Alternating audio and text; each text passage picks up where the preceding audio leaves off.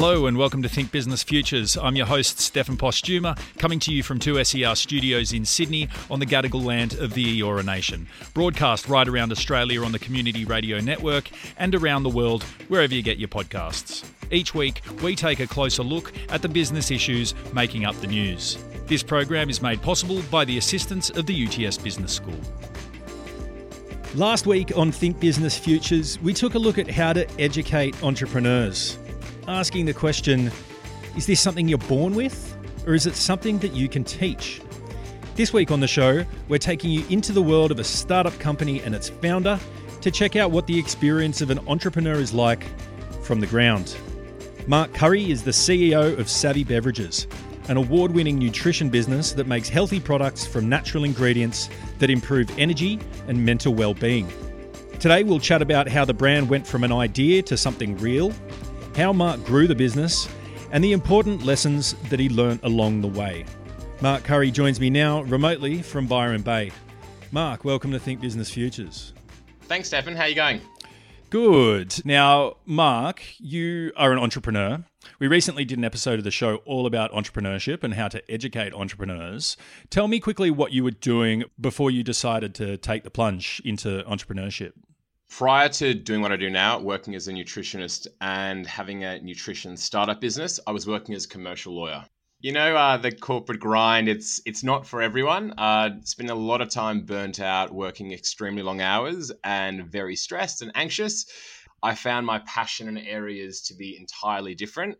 And I spent years trying to figure out how to actually spend my days working in something that I enjoy. Right. So you decided, okay, I want to be following my passion. Was that just sort of so was being an entrepreneur a byproduct of that? Or was there a sort of a decision-making process where you were thinking, okay, if my life wants to be as I want it to be, I'm going to become an entrepreneur?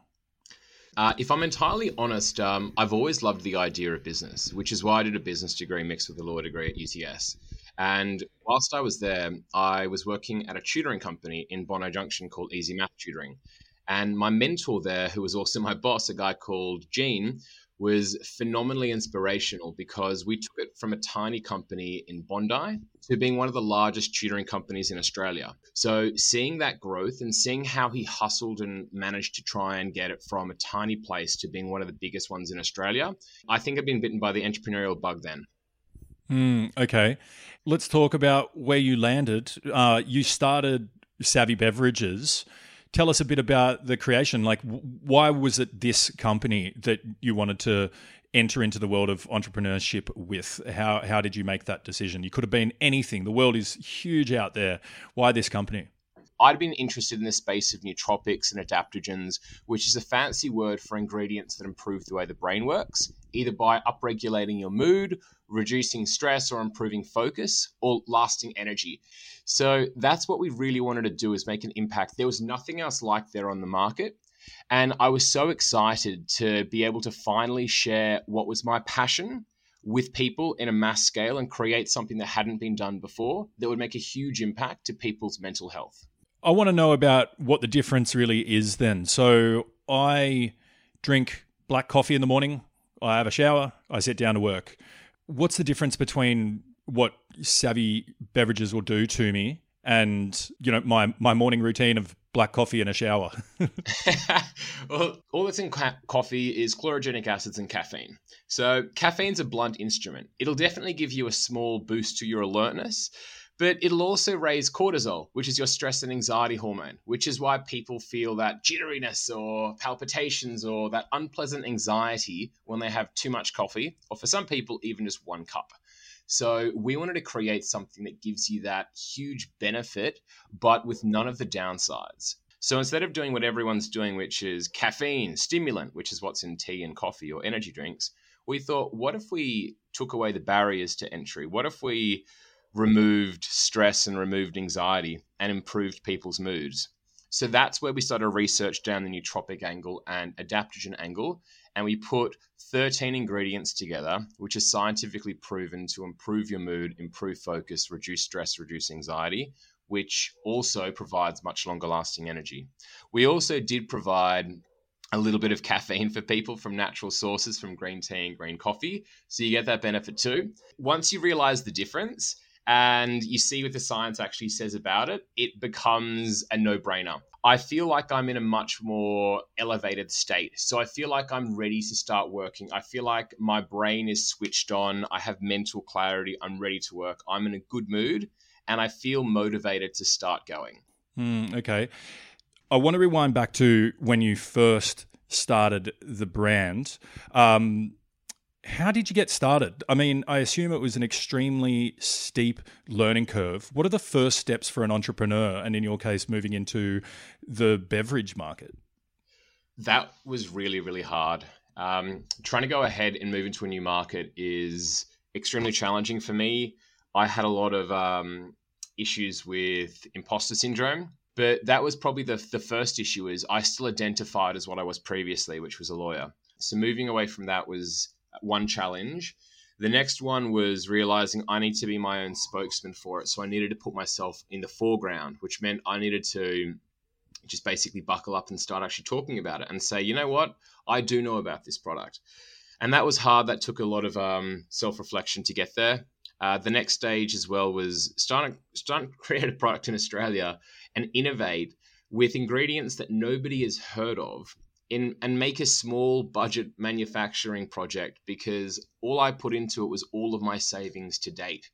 So people weren't interested in doing small runs of 10,000 or 15,000 drinks, because the big guys are doing 500,000 and multiple millions of drinks. And I ran into almost 30 big no's back to back before I finally was given a break.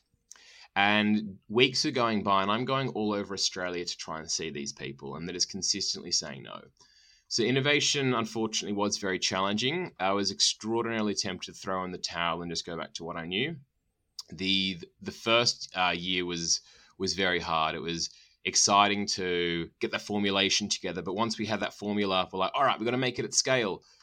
And that part was just challenge after challenge after challenge. Eventually, I had to get everything moved from New South Wales over to Western Australia and have the first prototype made in Perth. But the drink sold out really quickly at the beginning, which was brilliant. So at least we had yes, the idea works. So that was the one benefit from it. But gosh, it's hard at the start. Okay, so you've sold out of that first run. What does the next step in the process look like? You have to, it was a sellout sort of quickly, big success. How do you go back and sort of assess what the next step is from there? So from there, it was, okay, how do we get the money together? Now, we were lucky enough to get a couple grants, like a research and development grant from the government, which basically means that what we're doing is different and no one's done it before. So we have to spend money in research and development. So we used all that grant money to go ahead and create the next following batch. This time we pivoted, and what we realized was we need to work with a larger company that knows what they're doing when it comes to e-commerce and direct-to-market sales, so we can be sold in stores properly. So I started speaking to a few larger brands that I thought had similar values to us. We found one, tied our boat to it, and decided to work with them and use their manufacturers so we get their economies of scale, so we could make the drink at a way cheaper price and properly commercialize it. Okay, and then, so what does the business look like at this point once you've established all that? So once we've established all that, it means the drink that we're making was half the price of what it cost the first time, which means we can probably turn it into a real viable business model, both direct to consumer and through distribution and retailers.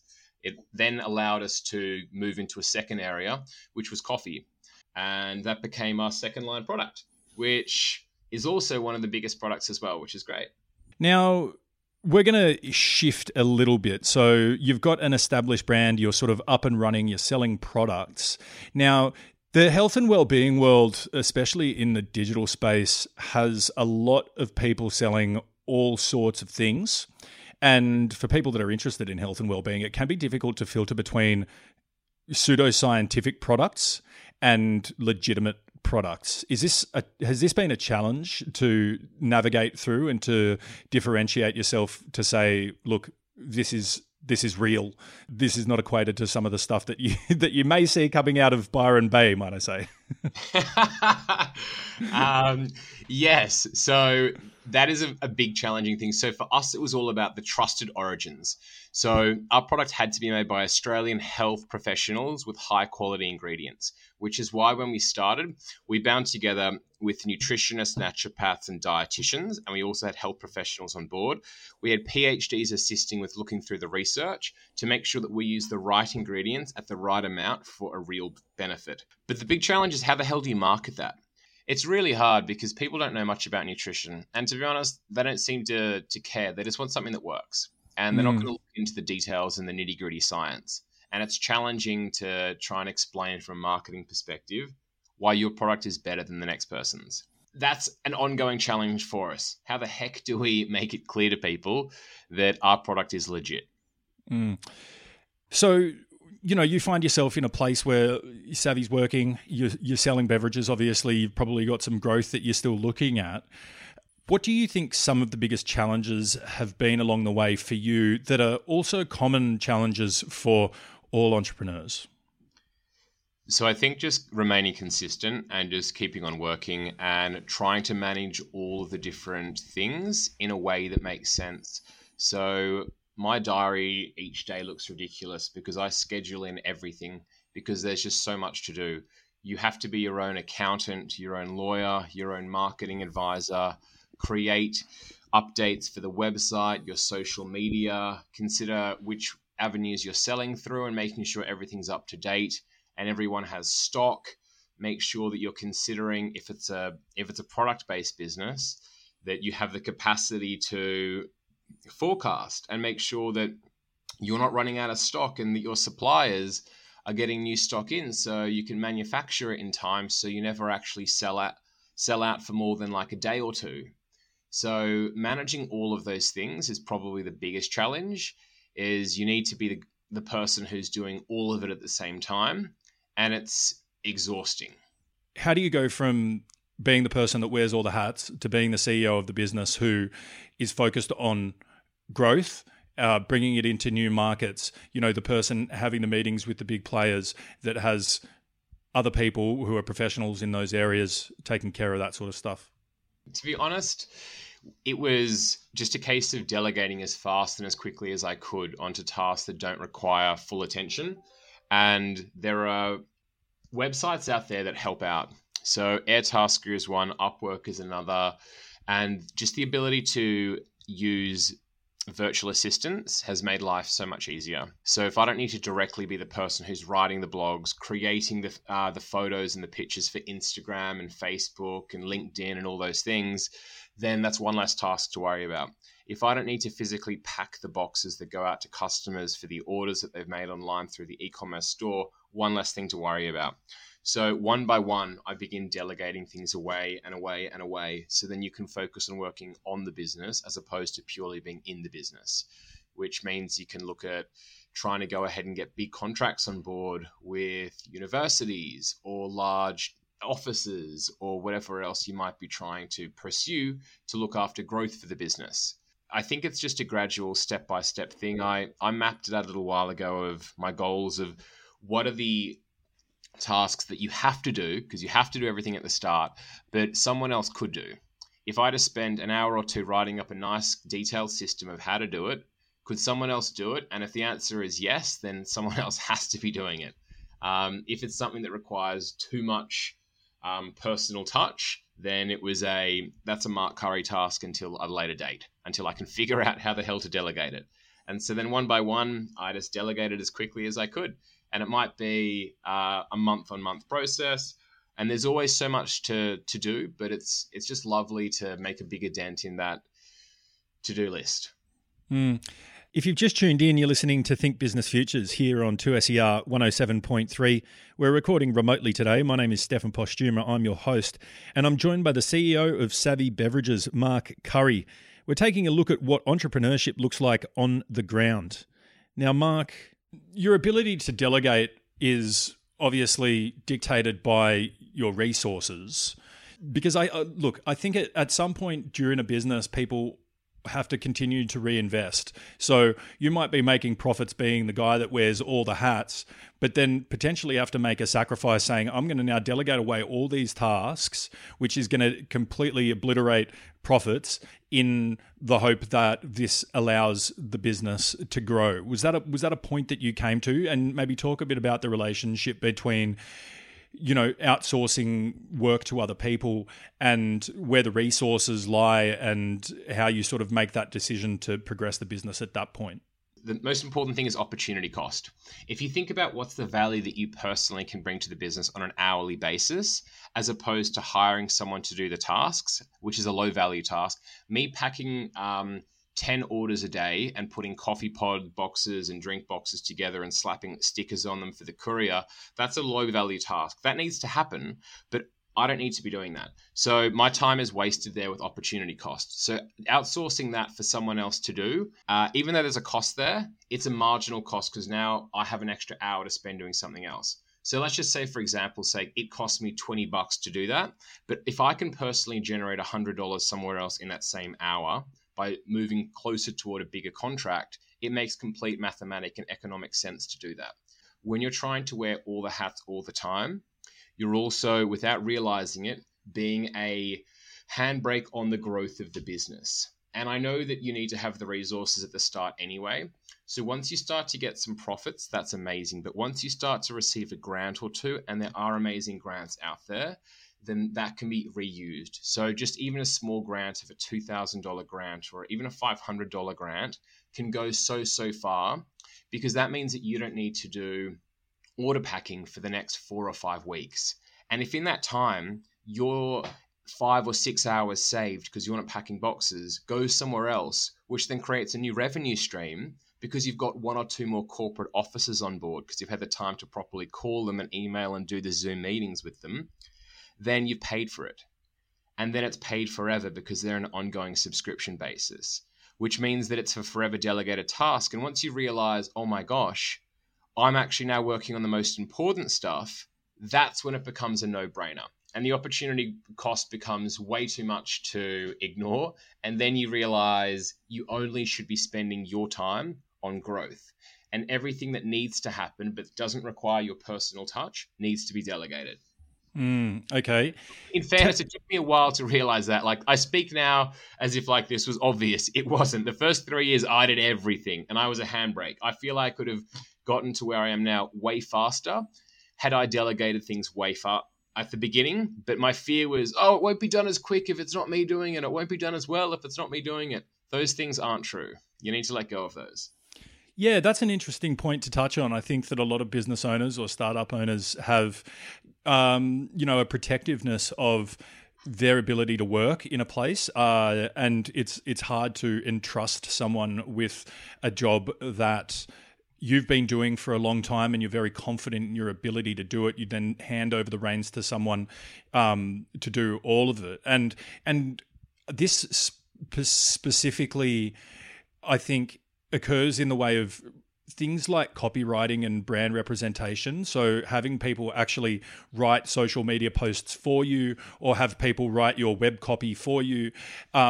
These sorts of tasks are very, very hard for people to let go of. So do you want to just expand a little bit on letting go and allowing people to take control and trusting people with these very important aspects of your business? So I think letting go is easier if you have faith in your ability to write down a clearly understandable system. Doesn't it make absolute sense to spend 2 hours writing a really clear procedural step-by-step, this is how I do it, these are the words that I use, this is the font, this is the type, this is the color, this is the everything. So someone has all the training material they need to do the exact same job as you. Sure, it might not be exactly the same, but it's close enough. And if you've done a good job training, then you should be able to be a perfect delegator. Okay, yeah, that's really interesting. Allowing it to be more process-driven rather than, just entrusting that someone can sort of copy your voice. Let's talk about where you are now in terms of that. In terms of the Mark Curry who's running Savvy, what's still on your Mark Curry to-do list that you're trying to get off it? And what's your role now as CEO? Great question. So at the moment, it's all about growth. So it's trying to work on the business as opposed to in the business. So whilst I might not be doing all the day-to-day packing of the orders that I used to, and writing less of the emails, you still oversee all of that. And because you've written all the process manuals for how that's done, there's a very large part of you in all of those processes. But it frees me up to actually spend time reaching out to places where I think Savvy needs to be to make an impact and help people, such as universities or large corporate offices, co-working spaces, TAFEs, colleges, hospitals, because people are working around the clock there, or any other environment where people are working around the clock. This isn't an immediate, oh, thanks for reaching out. Yes, absolutely. Please come and supply our entire office. It's a step-by-step, multiple emails, meetings, samples. There's a lot of things like that. It allows me to do those things, which means the brand has the opportunity to grow and more people have the opportunity to benefit from it. Okay. Let's talk about the lifestyle of an entrepreneur at this point in the business. People think of successful entrepreneurs like Elon Musk or Jeff Bezos. They often also associate them with being workaholics. Elon Musk notoriously sleeping on the floor of the Tesla factory or whatever. Are you one of these people? I wouldn't say I'm exactly one of those people, but I do relate to their stories, because some days you do find yourself excited to jump out of bed and crack into emails at 4:30 so you can do all of the big emails you want to do by 8:30. So then by the time the day properly starts, for the average person, you've already sent all the emails that you need to send. So then you can actually work on, quote, important tasks to get the business ahead. So I think that's kind of my take. But I also feel there's a strange feeling that people think entrepreneurs or people who work their own business, it's really nice and it's all roses and lovely. And unfortunately, that's just not the case. I think it's a lot more challenge than people realize. Like, there's a lot of mental health issues that go up and down because you're facing consistent rejection. Even just getting started, there were so many people who said no before they said yes. And then even now going out into markets, explaining what it is. Sure, we're lucky enough to have gone from no stores in January when we launched the drink into over 500 stores, which makes us one of the fastest growing brands, which is lovely. But you don't talk about or hear about the hundreds of stores that said, no thanks, get out. Usually, sometimes a bit nicer, but sometimes as direct as that, where they just be like, oh, no, it's not for me. And that was just part and parcel to it. And you don't hear about all of the other times when you do your big pitch and you spend days and days and days trying to get to this office or that university or that TAFE or that thing, just to be told, yeah, sorry, it's a no. So yeah, there's a lot of up and downs with that. And so there's a lot of times that you just spend hours and days and weeks working toward a goal only to fail and miss the goal and miss it again and again and again.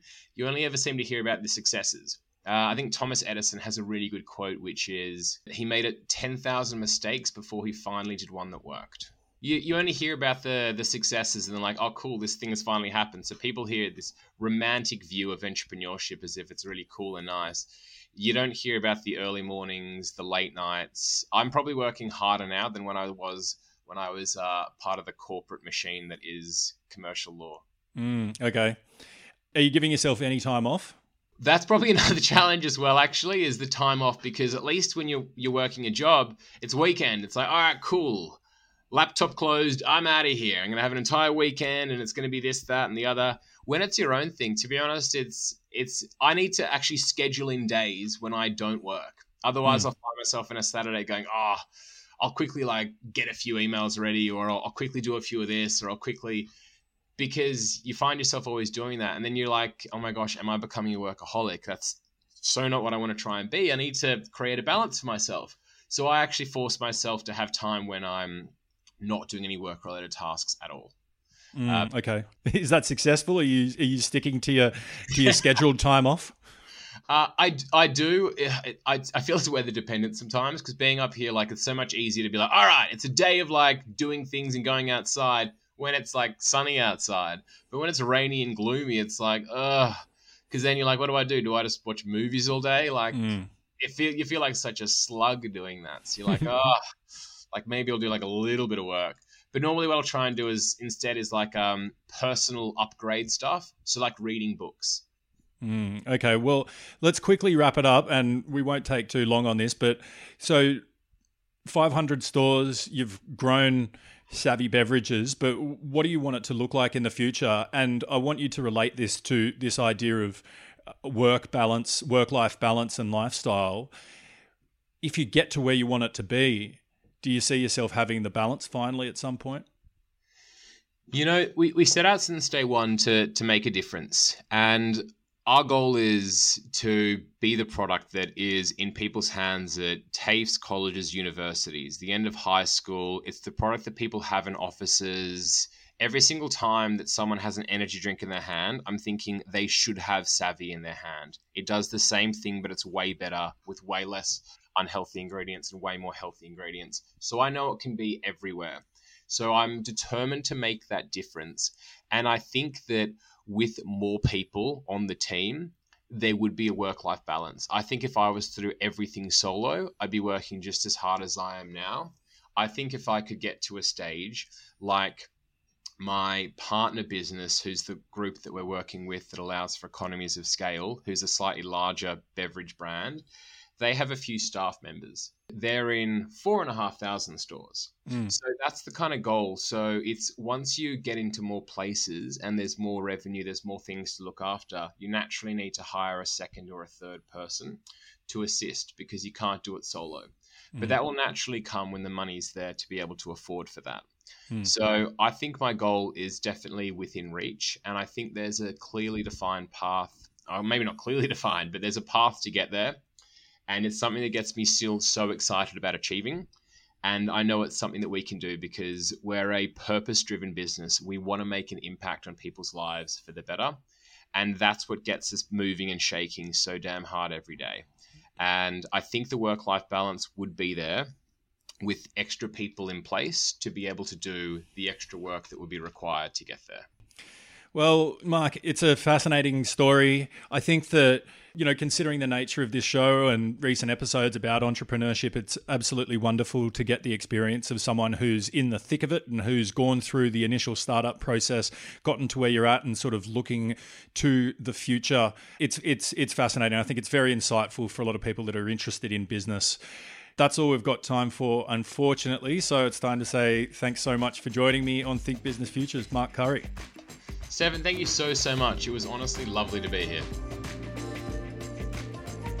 Thank you for joining us for another episode of Think Business Futures. Thank you to my guest, Mark Curry. You can listen and share this chat wherever you get your podcasts. Don't forget to subscribe to get Think Business Futures in your feed each week, and please support the show by leaving a review. I'm your host, Stefan Postuma, and I'll see you again somewhere in the world of business next week.